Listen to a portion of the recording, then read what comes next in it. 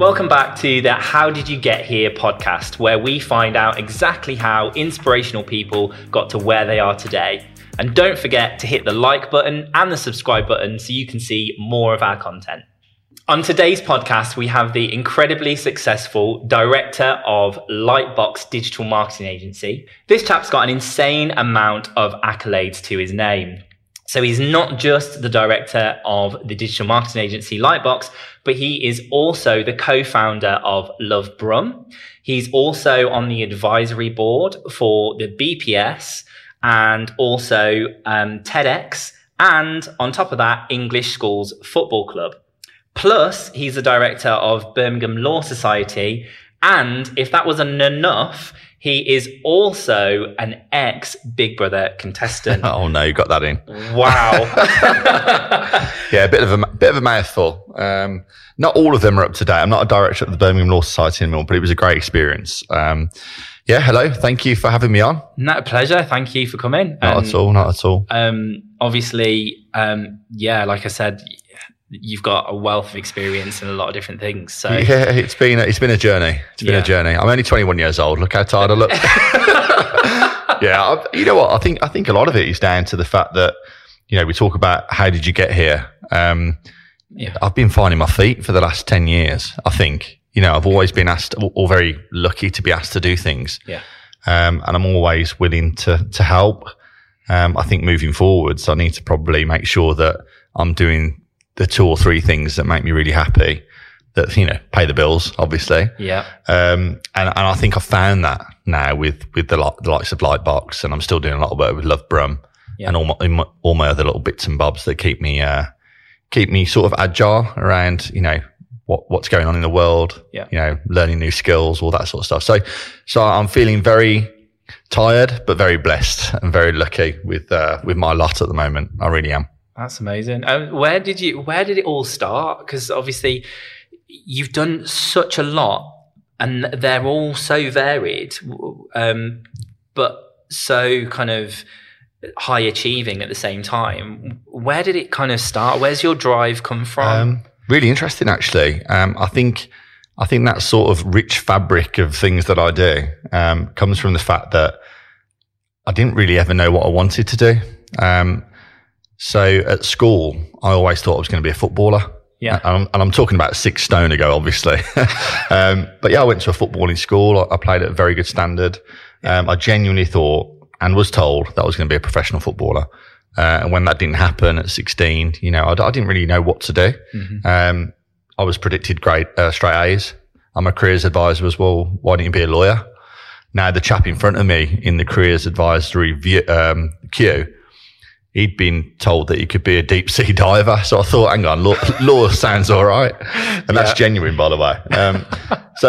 There was a program on the telly at the time called Ally McBeal. And I thought law was all about dancing and having a party, basically. Yeah. I entertained law I was a lawyer for 7 years. So I went to university to do law, went to law school to do my LPC, and then I qualified into a firm, quite a big firm in Birmingham. Mm-hmm. And then I practiced for 3 other big firms in Birmingham for 7 years, but I just didn't enjoy it. Just really did not enjoy it. Mm-hmm. Probably what was representative of that was the fact that I did do that Big Brother show. Yeah. Because they asked me to do that whilst I was at law school. And I think, if I'm honest, if I was genuinely wanting to do have a career in law at that time, I probably wouldn't have taken the risk that Big Brother brought. Yeah. Luckily for me, you know, it was a great experience. I may be remembered for things that I want to forget. But equally, I was 20 years old, and, you know, we all have fun when you're that young and single and what have you. But equally, it did, with hindsight, give me so many experiences and transferable skills, and without sounding too deep, it actually did give me a lot of time to reflect and really think about what I wanted to do. Yeah. It made me realise who was important in my life, etc. So after that experience, I then not only had that learning to take with me, but I also had an opportunity to, dare I say, have a glimpse into what it was like to be famous. That's all I can say. You know, I had a very small glimpse into what it must be like to be like the Brad Pitts of this world. Not looking, but like, you know, that it was just amazing. You know, it was really fast way of living, but awesome. You know, it was down in London. I was partying. I was on the front of OK magazine, as you do. I had a radio show. Obviously got the face for radio and all that. That's the joke. But yeah, the experiences that brought me were also so diversified and different that actually I probably just added to that confusion of what I wanted to do. Yeah. 3 years having lived off Big Brother, for want of a better word, and being exposed to all those brilliant experiences and opportunities. Yeah. I did go back into law. I did think it was the right thing to do. It gives you a little bit of kudos, I suppose, to be a lawyer, you know. And I thought, well, why not? At that stage, I'd done a degree, I'd done my law school. Yeah. And yeah, there was nothing else really for me to do. So off the back of that, again, I'm very fortunate to have worked for the firms that I did. But it wasn't the way I wanted to live. Money wise, it was great. Yeah. It did afford me a nice living. Yeah. And that was difficult to give up. But equally, I was literally going into work depressed. I don't know whether you've ever had that, but I have. Yeah. It's not good, is it? It completely dims your light, doesn't it? And you just, you get Sunday dread, and you're kind of like, why? Monday. Yeah. Yeah. You're like, why am I doing this to myself? But you end up getting on this like, almost like this just monotonous wheel. Yeah, it was, and I found I was there for too long, so I had to make a decision to do something. Yeah. I didn't know what that was Mm-hmm. Until I became a dad, and you find the heart that you never thought you had. Yeah. Start crying at John Lewis adverts and all that sort of stuff. Yeah. And I stumbled across this journey of this boy who was, without getting, depressed and depressive or depressing, this conversation, bless him, he had a brain tumor and he was dying. And he was an amazing kid. He was called Harry Moseley, and he was creating these celebrities celebrities. He was creating these bracelets that celebrities were wearing, and he was selling them at supermarkets and what have you to raise money for cancer. Wow. He knew he was dying, but he wanted to make sure no one else was going to go through that again. He was such a strong lad. Now, I never got to meet him personally. Yeah. But I followed his story all the way to his death, unfortunately. I think he was only 9 years old, 10 years old, something like that. Jeez. I just felt like I need to do something. Mm-hmm. So I reached out to his mum, who was still fundraising, albeit mourning, of course. Yeah. And I just said, look, I want to help. I was into my golf. I thought I'd do a little bit of a golf event or what have you. Yeah. And that just literally sort of snowballed into, a sellout, a black tie event at the ICC. 1,000 people attended. We raised over £100,000. And that legacy remains. That it was the Harry Moseley charity ball that I and my friend Tim Andrews set up. Yeah. And that's still going despite us not being part of the charity anymore. But that journey led on to so many things. I mentioned Tim there. I was struggling at the time to do everything. I was still working in law, coming home, trying to arrange this charity ball, do everything else. I was a young father. Yeah. All that. Not so young father, had a young son. Yeah. Yeah. And, and it was just getting too much. So I reached out on Facebook for somebody to help me. Yeah. And Tim Andrews, who's now an MBE, actually, we'll come on to that in a minute. Mm-hmm. He reached out and said, look, I'll give you a hand.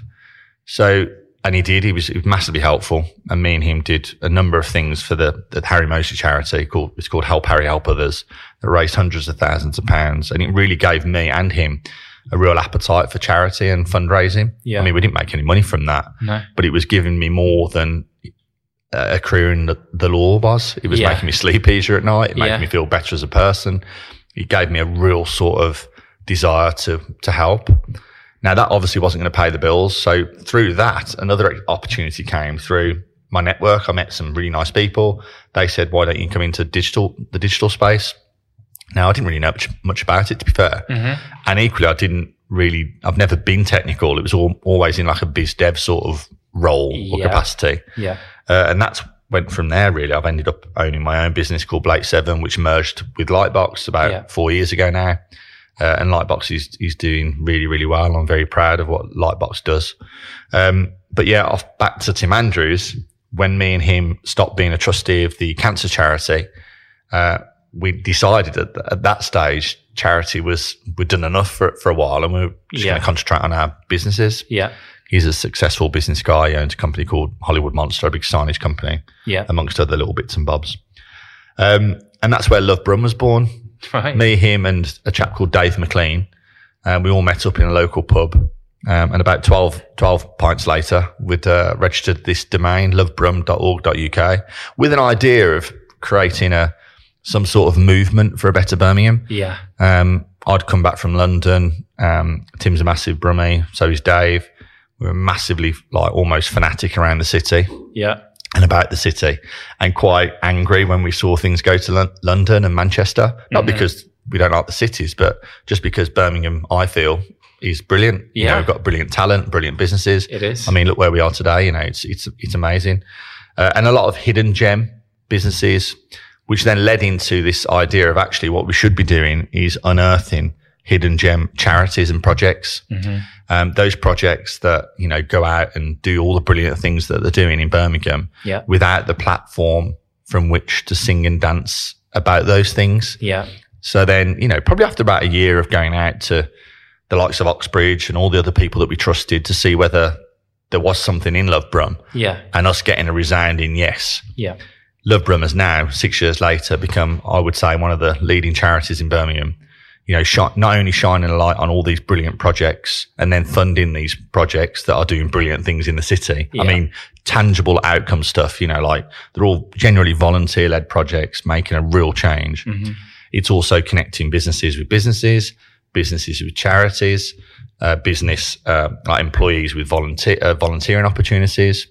And I think the whole movement of that better Birmingham that we initially wanted to create does now exist because it's doing so many things to enable that conversation.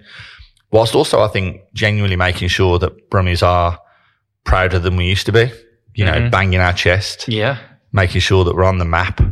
And then, I'm not saying creating other platforms that have done that, but certainly encouraging other platforms to do that. The likes of I Choose Birmingham, Independent Birmingham, all these brilliant forums, community groups, whatever it might be, that are shouting loudly about how good Birmingham is. Yeah. I think it's just great to be part of that. Absolutely. I don't think Birmingham, Birmingham's definitely doing it more than they've ever done before. Yeah, completely. Because I think in the UK, it's always been kind of either a London or a Manchester thing, and Birmingham always get missed a lot. Yeah, completely. We lost out to, and this is with the greatest respect, 'cause I've been there, but we lost out to Hull. In the City of Culture one year. It's like it shouldn't happen. No, it really shouldn't. And despite all that brilliant work by our mayor, by our businesses, by our leaders, I still think the region is overlooked. I really do think that. I still think we've got a long way to be next to the likes of Manchester. Yeah. And I think that's because I do feel that we're still not as proud as we should be. Yeah. And I can't really put my finger on it more than that. I think Manchester are very good at talking about how good they are. I still think we need to improve in that area. Yeah, I think from what I can tell as well, they've been doing it for a longer period. Yeah. And I think their community is a lot more joined together at the minute. Yeah. But I think that's come with time. Yeah, completely. I think Birmingham will get there. I hope so, because I still do see people like talent go off to London. And I've done that, so I can't deny them that neither. Yeah. And I also accept that London is the epicenter of our economy. Yeah. But because I'm a proud Brummie, you probably picked that up in my dulcet tones. I still really want to just hand them a mug of tea every morning whilst they're making their commute, going, "You're going the wrong way, mate. Yeah. Stay here. This is where we should be."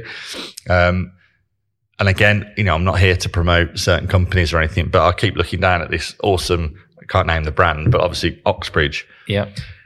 We need to make sure that we are celebrating those hidden gem companies. Not many people would know about Oxbridge, because they're not, they are a well-known brand in Birmingham. But equally, Birmingham could potentially talk more about businesses like that to show how well they're doing. Yeah. You know, because people looking in, whether it be for internal, external investment, whatever it might be, you know, would naturally not see these sort of businesses that are growing so quickly. Yeah. Yeah, they see the Gymsharks, of course, and they're absolutely brilliant. The lounge underwear, you know, absolutely awesome businesses. Yeah. But they're also backed up by brilliant businesses like this that are just going from strength to strength.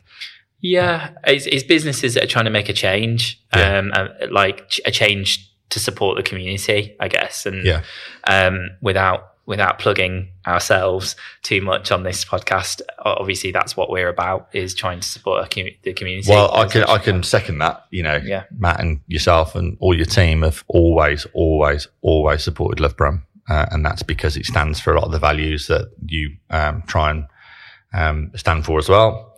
I mean, there's not many businesses that I know in Birmingham that support charities as much as Oxbridge do. So fair play to you. Cheers. Bring it back to you.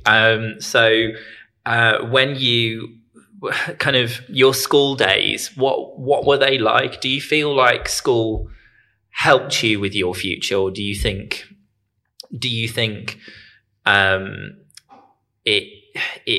it was not until the kind of the experiences that you came across later in life that helped you get to where you are now? And do you think schools today, do you think they're letting us down, or do you think they need to change? Or I mean, I don't know too much about the education system other than what I've seen around universities, schools that I'm recently looking at for my son, Blake. What I can see, and I'm sure you'd agree, is there's a massive difference. Well, you might not agree as much as me because I'm a lot older than you. But when I was at school, there were no entrepreneurial courses or business classes. It was, you know, the closest we got to business was IT, you know, and that was nothing more than word art and all that sort of stuff. Yeah. I did a talk at Aston University the other day, and I literally walked into like 150 kids, and they were in the entrepreneurial degree class or something. And literally there's no lectures, there's no filling in forms, there's no document, you know, essays to do. They literally they're put into businesses. Like they form their own businesses from day one. And then they have the support from their lecturers and their tutors as to how they grow those businesses, employ within those businesses, brand those businesses. And literally I spoke to, as I said, about 150 students, and I'd say about 100 of them had their own business already. We're talking 19, 20, 21-year-olds. That's incredible. It really is. And that is great to see. And you're seeing that now trickle down into primary school as well, secondary school. I was talking to a couple of local schools recently about my son Blake, and they obviously understand and appreciate and respect that discipline education gives these children. But I think there's also a better lean around the fact that not every kid is going to be a doctor. Not every child needs to be a lawyer. And not every child needs to be a straight A student to succeed. Absolutely. If anything, my education with hindsight hamstrung me because I was on paper a clever kid. So really they just almost documented me into a professional career. You know, it was either medicine or law. When in fact they probably didn't spend much time with me to see if I had any sort of entrepreneurial flair. Although to be fair, I must admit, I can't blame my teachers back then because I was a real shy kid, really socially awkward. Massively. I was like, I still do get really nervous about situations like this. Really? Big time. I'm probably the loudest in a networking event, but equally the most nervous. And that's just something my dad told me. Well, it wasn't his fault, but I was that socially awkward as a kid. What helped me was football, for one. I went to a real, it was a great school, but quite rough around the edges because it was a football school. Yeah. So you had proper lads, many of them are still very close friends of mine. So that helped me a little bit get out of my comfort zone. But what really enabled it was when I went to university, my dad said, right, son, you can be whoever you want now.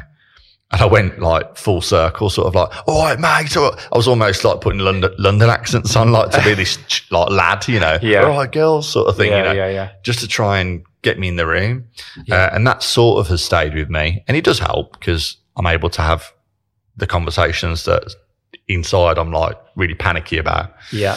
But yeah, so I suppose I can't blame my teachers for thinking I would be an entrepreneur back then, because I was quite, I'd be classed as a geek, for want of a better word. I was in the library a lot. I was asking for extra homework.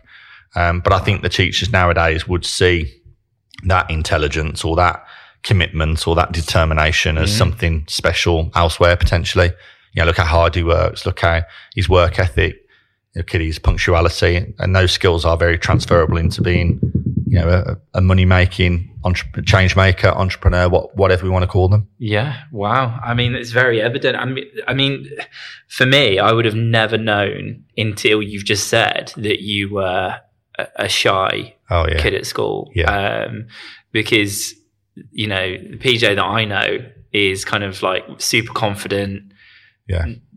Like has a lot of presence when you walk in the room. Do you know what I mean? Yeah. So do you think that's kind of as well? Do you think some of the stuff, the experience that, because what's crazy is you've said that to me, but then you've kind of, you went into a situation where you're literally, the limelight couldn't be more on you going into the likes of Big Brother. Yeah. Like that must have just been. Well, I really struggled because I was playing this alpha male, and then when I was met with real alpha males, I became the complete opposite. So at times, I then almost had to make a decision. Some days I was completely quiet and you never saw me.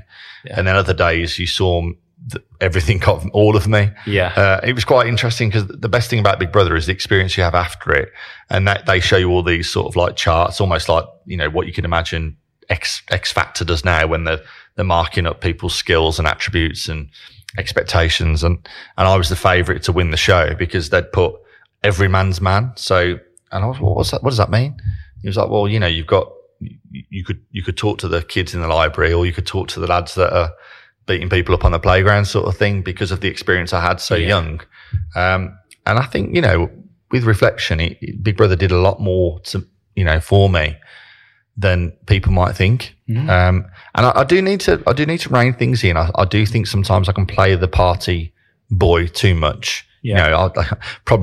I'm already thinking of my dad watching this, caning me for putting myself down. I put myself down quite a bit. Okay. My size, my head, whatever it might be. And I think that's just protecting myself from this position. It makes me feel a little bit safer when, in fact, if I was talking, which I do, I talk to a lot of young entrepreneurs, and one of my, main tips would be, to always believe in yourself. That's the first thing you need to accept, that you are good, that you can change people's lives or businesses, because other people are.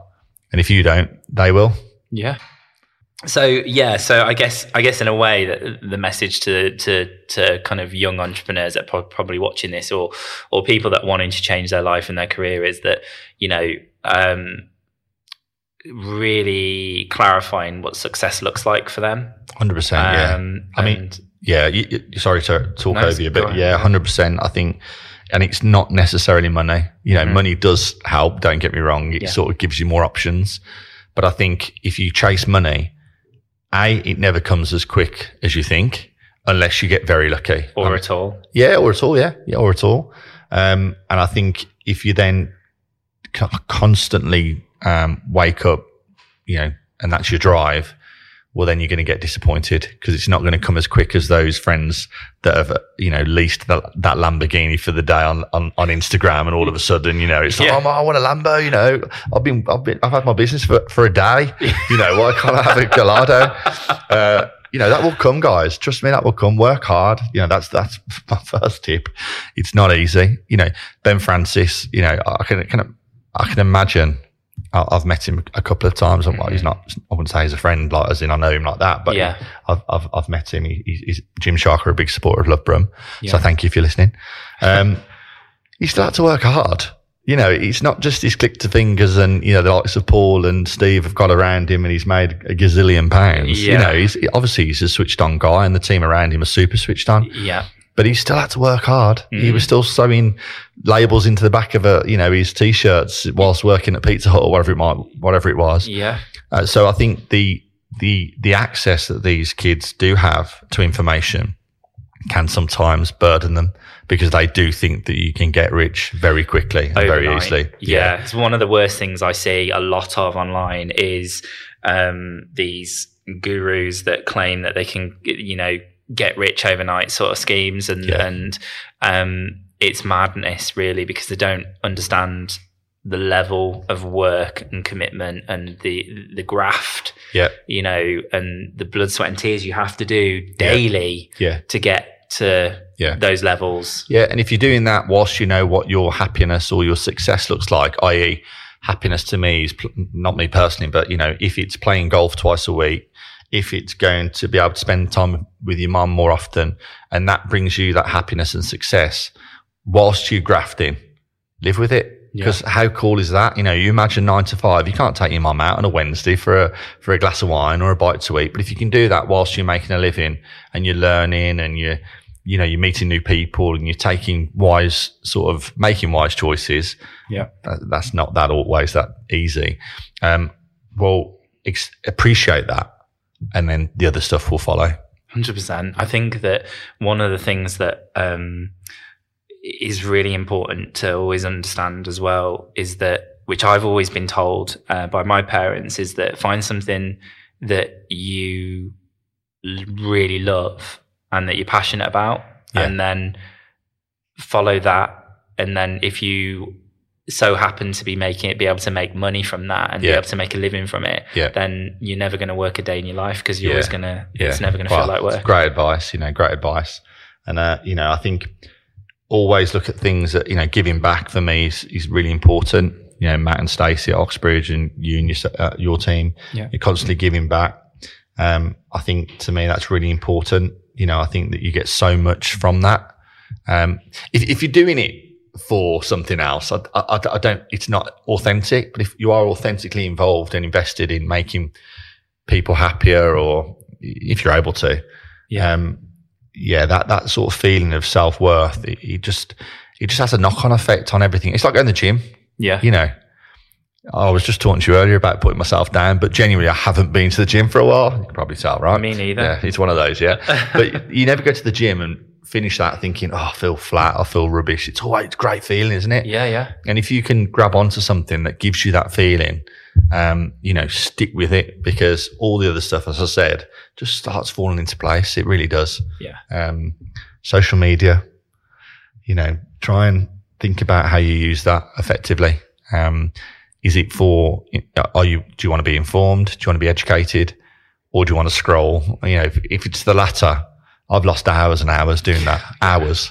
Yeah. Where I could have learned so much more through social media. It's a dangerous game, isn't it? It's one of those that you can get lost in completely. Yeah, completely. One minute you're listening to a podcast by Stephen Bartley, and the next you're looking at a tiger eating a shark. It's like, and you're probably spending more time on the latter, aren't you? Sorry, Stephen. But, but it's bizarre. Social media is very powerful. Just try and make sure you're using it in the right way. Absolutely. What do you think is the best motivational advice you could give to somebody that's maybe in a position where they're maybe stuck in the same routine and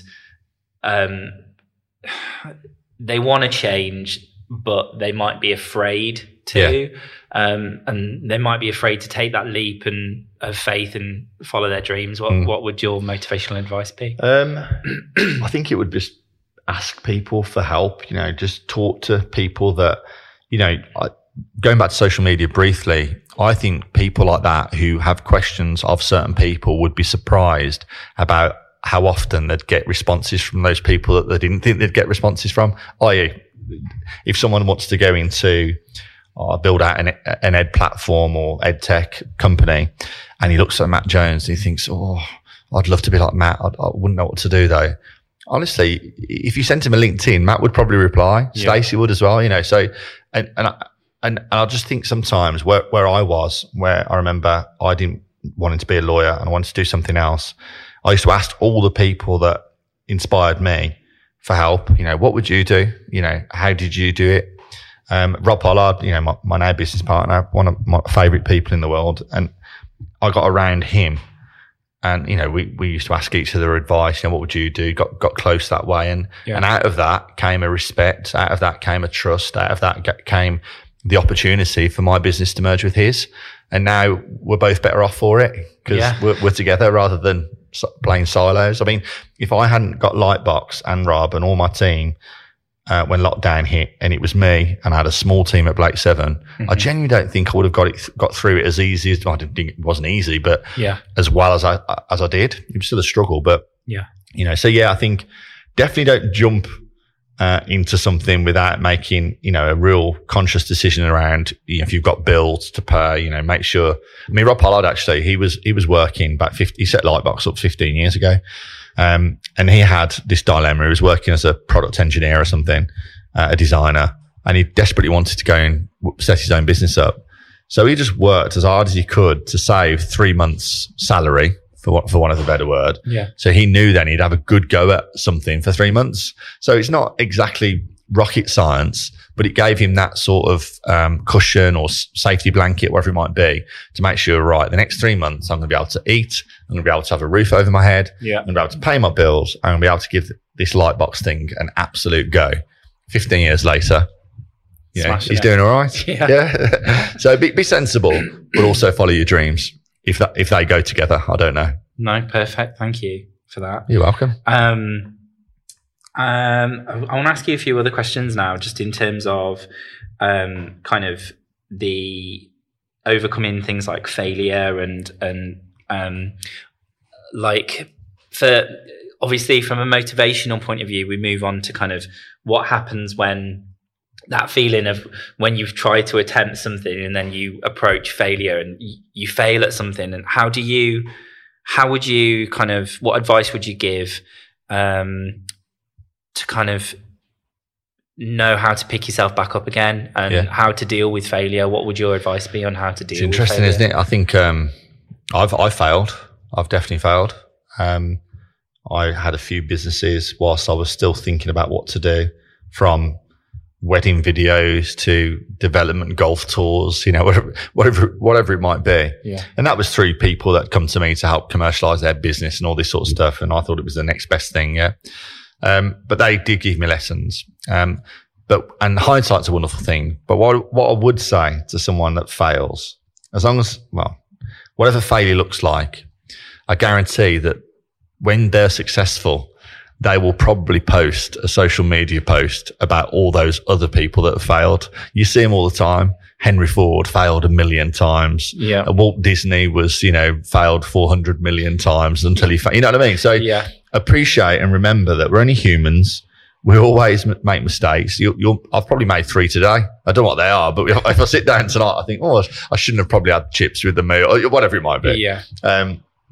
I just realised as a learn, there's a guy called Andy Dawson, Curium Solutions. He's quite big on LinkedIn, actually. Mm-hmm. And he said to me, they're not failures, they're not mistakes, they're learns. And that's in his business. That's their narrative. Yeah. So they'll articulate hardship, financial downturn, whatever, as a learn. And then how do you take advantage of that learn? I don't wish anyone unwell. And I hope these failures aren't that they're losing houses and all that sort of stuff. But even if you do, there's a learn, something's triggered that failure. And how do you put that right moving forwards? Absolutely. It's not the most inspiring of advices, but genuinely, I just try and remember that everyone learns because we fail. Yeah. And we are only human. 100%. I'm going to bring it back a little bit now to Big Brother. Okay. Thought you would. Because I'm sure that's what everybody's dying to know, like the nitty gritty of exactly what happened there. Okay. I mean, obviously, that must have been such an insane experience, right? Yeah.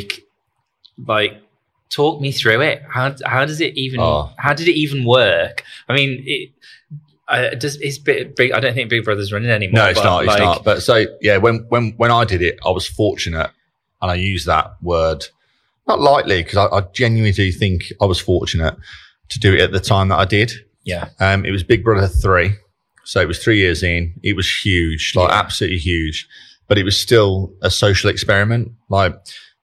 you'll see, well, my opinion is that a lot of these reality TV shows now, people are doing it for, for the million followers on Instagram. Yeah. And I probably would have got 1 million followers on Instagram if social media was about, because I certainly had 1 million votes to leave the show. Yeah. And that's genuine, by the way. But yeah, I think it was still, I wouldn't have got into the Love Islands of this world, for many reasons. So yeah, I was certainly going to play a part within that social experiment. And that was evident through how long it took me to get on the show. It was like 13 stages. Wow. From psychometric testing to interviews with my friends to, I was going down to London every Wednesday. I was so lucky because, long story cut short, my best friend Liam, who's also very successful, a lot of people can learn from him because he's failed a lot and now he owns 2 McLarens, he's doing all right. Wow. Yeah, great guy. His mum was a massive fan of Big Brother, like avid, like kept spreadsheets of who voted who. And literally, she applied on my behalf almost, so I had an application form come through. I filled it in, did my video. I had to do a video at that time as to why I wanted to go on Big Brother. I joked about I wanted to snog Natalie and Brulia and go to the Met Bar and all that sort of stuff, whatever. Yeah. But yeah, and after all these stages, mostly Wednesday nights or Wednesday days. And on Wednesday I had law school off. So it was perfect for me. They'd take me down to London, and do X, Y, and Z. It was a really good experience, really good fun. And then when they asked me to do it, and according to the book that was released, I was the first guy they asked to join the crew, because you get like a note saying you're either going to be a reserve or in the house. Right. And literally you're going to be coming into the house if you're successful within a week. So you have to I had to phone law school to see if they were right. I was joining a big firm in London. And I said, look, I'm going on Big Brother. What do you think? And they were like, fine. You're not a lawyer yet. You're not governed by all the professional conduct rules. Just go and have fun. Yeah. I was nervous. But look, Big Brother allowed you 3 sort of opportunities to hear news. One of them I decided was any death in the family I wanted to know about. Mm-hmm. 2, I can't remember the other one, but one was definitely, if it's going to affect my career, I wanted that law firm or any law society to give them a call and say, get him out. Yeah. Now I had none of those calls, so I was very lucky. So I just cracked on and enjoyed it. But yeah, it was amazing. Apparently 150,000 people applied and I got in. Whether that's a good or a bad thing, I don't know, because if they were looking for a nice guy, brilliant. If they were looking for a bit of a div, well then not so brilliant. Yeah. But yeah, I had a great time. Met some brilliant people who I'm friends with now, who have gone on to do some amazing things. Mm-hmm. Did a few things in the house I probably shouldn't have. Made my mum cry when I was evicted. One of the things that will stick with me forever. But mum and dad are very supportive, very open. I was in the car with my dad when the producer of Endemol at the time, who's now head of Sky Arts, Phil Edgar Jones, lovely guy, phoned me to ask me to do it. And my dad was just like, don't ever have a what if moment, just do it. And I'm so glad he said that to me, because if I hadn't, I would have had that what if moment forever. Yeah, definitely. When you were in that whole thing where they kind of walk you. Yeah. You walk out and there's all that crowd. Yeah. You speak to Davina and then they take you in. Yeah. And then you walk into the house. Yeah. What was going through your head at that point? How did you feel? I'm not sure, if I'm completely honest. It was a massive blur. Yeah. Jade, bless her, rest in peace. What a lovely lady she was. Mm-hmm. She had apparently alerted the press that she was going in. So we had to go down to this hotel for 3 days. This chaperone was getting all my food and we had to turn our phones off. So as it got close to me going in, every time I turned it on for an hour, the messages were getting even weirder and weirder. So during that time, there was all this subliminal advertising that was going out with my silhouette, PJ, Birmingham, all up on billboards. So everyone was like, all right, mate, you going on Big Brother? And I couldn't reply or tell them. So when I was walking into the house, it was so bizarre because I just didn't know what to experience. I couldn't tell many people. I saw my mum and dad. We're a big, close family, and that made me quite upset. Yeah. And all of a sudden I was in this house and I remember the smells that evoke so many memories. One of them being when I first went to school, and this smell that the Big Brother house smelt of, I'll never forget. And when I smell it, I think it's lavender. It just evokes so many good feelings. Yeah. But I saw a guy that I'd done my first interview with, like Lee. I was like, all right, mate. And a few other people had met others during their journey. Yeah. So yeah, it was just madness, and literally within a heartbeat, you forget that the cameras are there.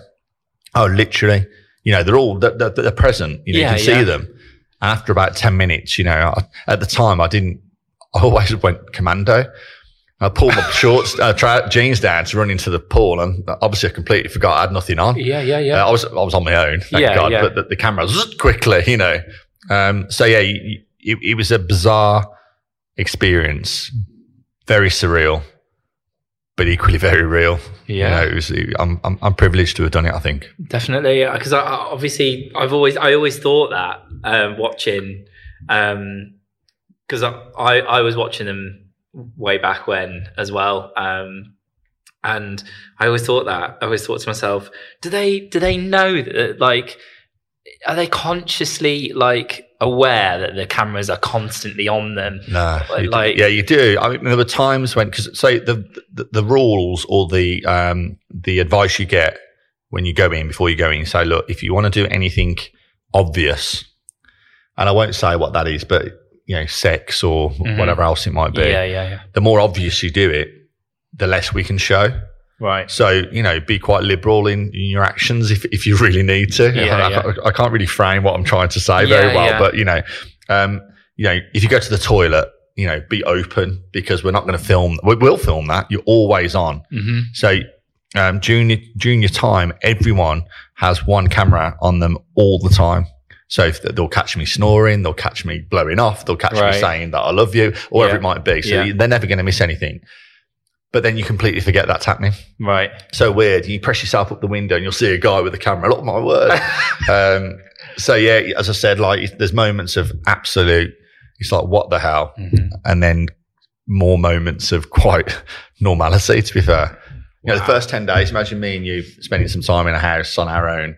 First 10 days, we could talk forever, family, friends, loves, whatever it might be, sport. But when you are doing that for a certain period of time and the stimulus from outside is stopped, so you can't talk about the recent Birmingham City match or EastEnders, whatever it might be, you run out of things to say. So that's when arguments start, that's when fatigue sets in, that's when self-reflection starts, and that's when the journey became very difficult, because you felt very isolated. Yeah. England were playing in the World Cup at the time, and I purposely used to sit in the garden just desperately hoping someone would like shout over the result. So yeah, it was just really, really surreal. When you come out of the show, you actually realise how close Elstree Studios is to a housing estate. Because I used to I can't sleep very well at the best of times. And me and my mate at the time, Spencer, we used to get up in the morning, cut the eggs, whatever it might be. Yeah. And we'd always have this one guy clearly going to work. He'd wake up. He used to be on live at that time, Big Brother. Yeah. And if he swore or said something, inappropriate, they'd get the birds tweeting or the chickens or whatever. And this guy used to every morning, PJ, you beep, like, just for a laugh. You could imagine him telling his mates at work, Elstree Studios, like in my back garden. I'd just have a go at PJ every morning. So when you come out of it, you realise actually you're in the throes of normal life, whilst you live in this very surreal one. But yeah, as I said, I was very, very lucky. I'm still good friends with Alison Hammond. She's going from strength to strength. Yeah. Brilliant lady. And I think one of the reasons why she's so brilliant is because she's been so true to herself. She's so exactly the same person I ever met. Kate Lawler, she's very successful. Yeah. Johnny. Yeah. So I've got some really good friends out of it, really good friends. And that above everything else is really important to me. I made a decent amount of money that I didn't use wisely, if I'm honest. Mm-hmm. But I was young, and I've certainly got some stories to tell the grandkids. Yeah, amazing. Yeah. And what was it like, kind of, once you came out of that, and you were then, because it doesn't just end there when you come out of the house, does it? There's so much kind of press. Yeah. That you're having to be involved with. Yes. What was that like? Mental. I went in PJ, came out PJ, but then everyone knew me. People had ideas about me. Yeah. I was very lucky. Like, my experience after the house was, I'd say out of 100, like 99 points. It was amazing compared to some of the people that, people. I was at dinner with one guy who, someone had tried to punch him, and some people was spat at and all that sort of stuff. Mine was, right. I was very fortunate. Everyone was really nice to me. Yeah. But yeah, you're expected to live in this world that, you know, people expect you to know and you don't. Yeah. People come and ask me for my autograph like all the time. People queuing up to just talk to me, being on the front of this magazine, the front of that magazine, going to this event, going to that event. It was crazy. But equally, we had a decent amount of support. The show supports you for a period of time. They set you up with an agent and all that. Right. It's bizarre even saying that. Yeah. But yeah, it was amazing. I had some good friends that stuck with me. I thought I had some good friends that didn't so much. I think whether that's jealousy or not, I don't know. Right. But yeah, it was just crazy. As I said, I've probably got a long list of things I could tell you that would sound really bizarre, but equally they happened. So it was amazing. It was amazing. You see a lot of good in people, and you see a lot of bad in people in that sort of world. Yeah.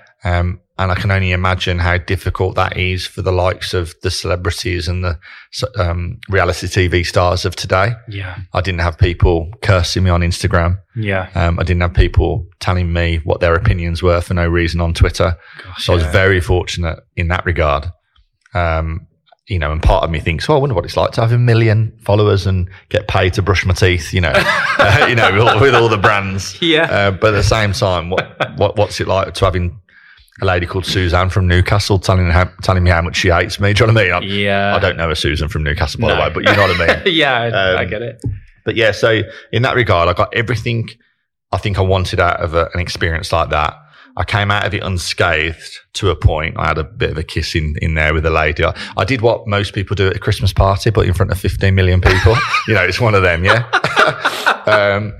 Love it. And I got through that, apart from my mum being upset and my dad making sure, be a gentleman before Davina McCall was interviewing me. Yeah. But as I said, I got everything out of the experience I wanted. And I think more because I didn't get the experience that people are getting now. Yeah, fair enough, they're getting millions of pounds and all that sort of stuff, but that certainly wouldn't have been the direction I wanted to go in. Yeah. My intention was to go, Big Brother was going to finish in the May or whatever it might be. I had a job starting in September. It was always my intention, even if I won the show, I was going to be a lawyer and start in September. That didn't work out. Yeah. I had so many opportunities, it was ridiculous. But the law firm at the time was really understanding. They said, look, just go and have a sabbatical, do what you need to do, enjoy it. I mean, they didn't give me another 2 years off when I asked for it, so I had to leave that one where it was. But as I said, I had 3 years of fun, living a life that was new to me. Brilliant. Very much so. We're a working class family. My dad did very, very well towards the end of his career and retired a lot earlier than most. Yeah. But we're working class, but I was living a lifestyle of someone that was rich and famous. Yeah. I wasn't rich and famous, but I was certainly living the lifestyle of that. Yeah. And it was, as I said, it was eye-opening. You can tell that you're very close to your family, and you've got obviously a very close-knit family.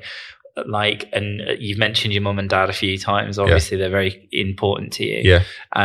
What is it that you would say that your mum or your dad or both of them have taught you that has kind of shaped who you are today? What's one bit of advice? Well, we've got like an Irish blood, and they are always family first, My mum and dad's advice to me, and my sister and my brother, they've always brought us up to just be nice people, genuinely try and be nice, watch your P's and Q's. We were Catholics, so, make sure that you don't swear. I mean, sorry, Mum, I do swear sometimes, but, and be honest, hardworking, nice people. And that sounds a bit corny, but I do try and live to that advice as much as I can.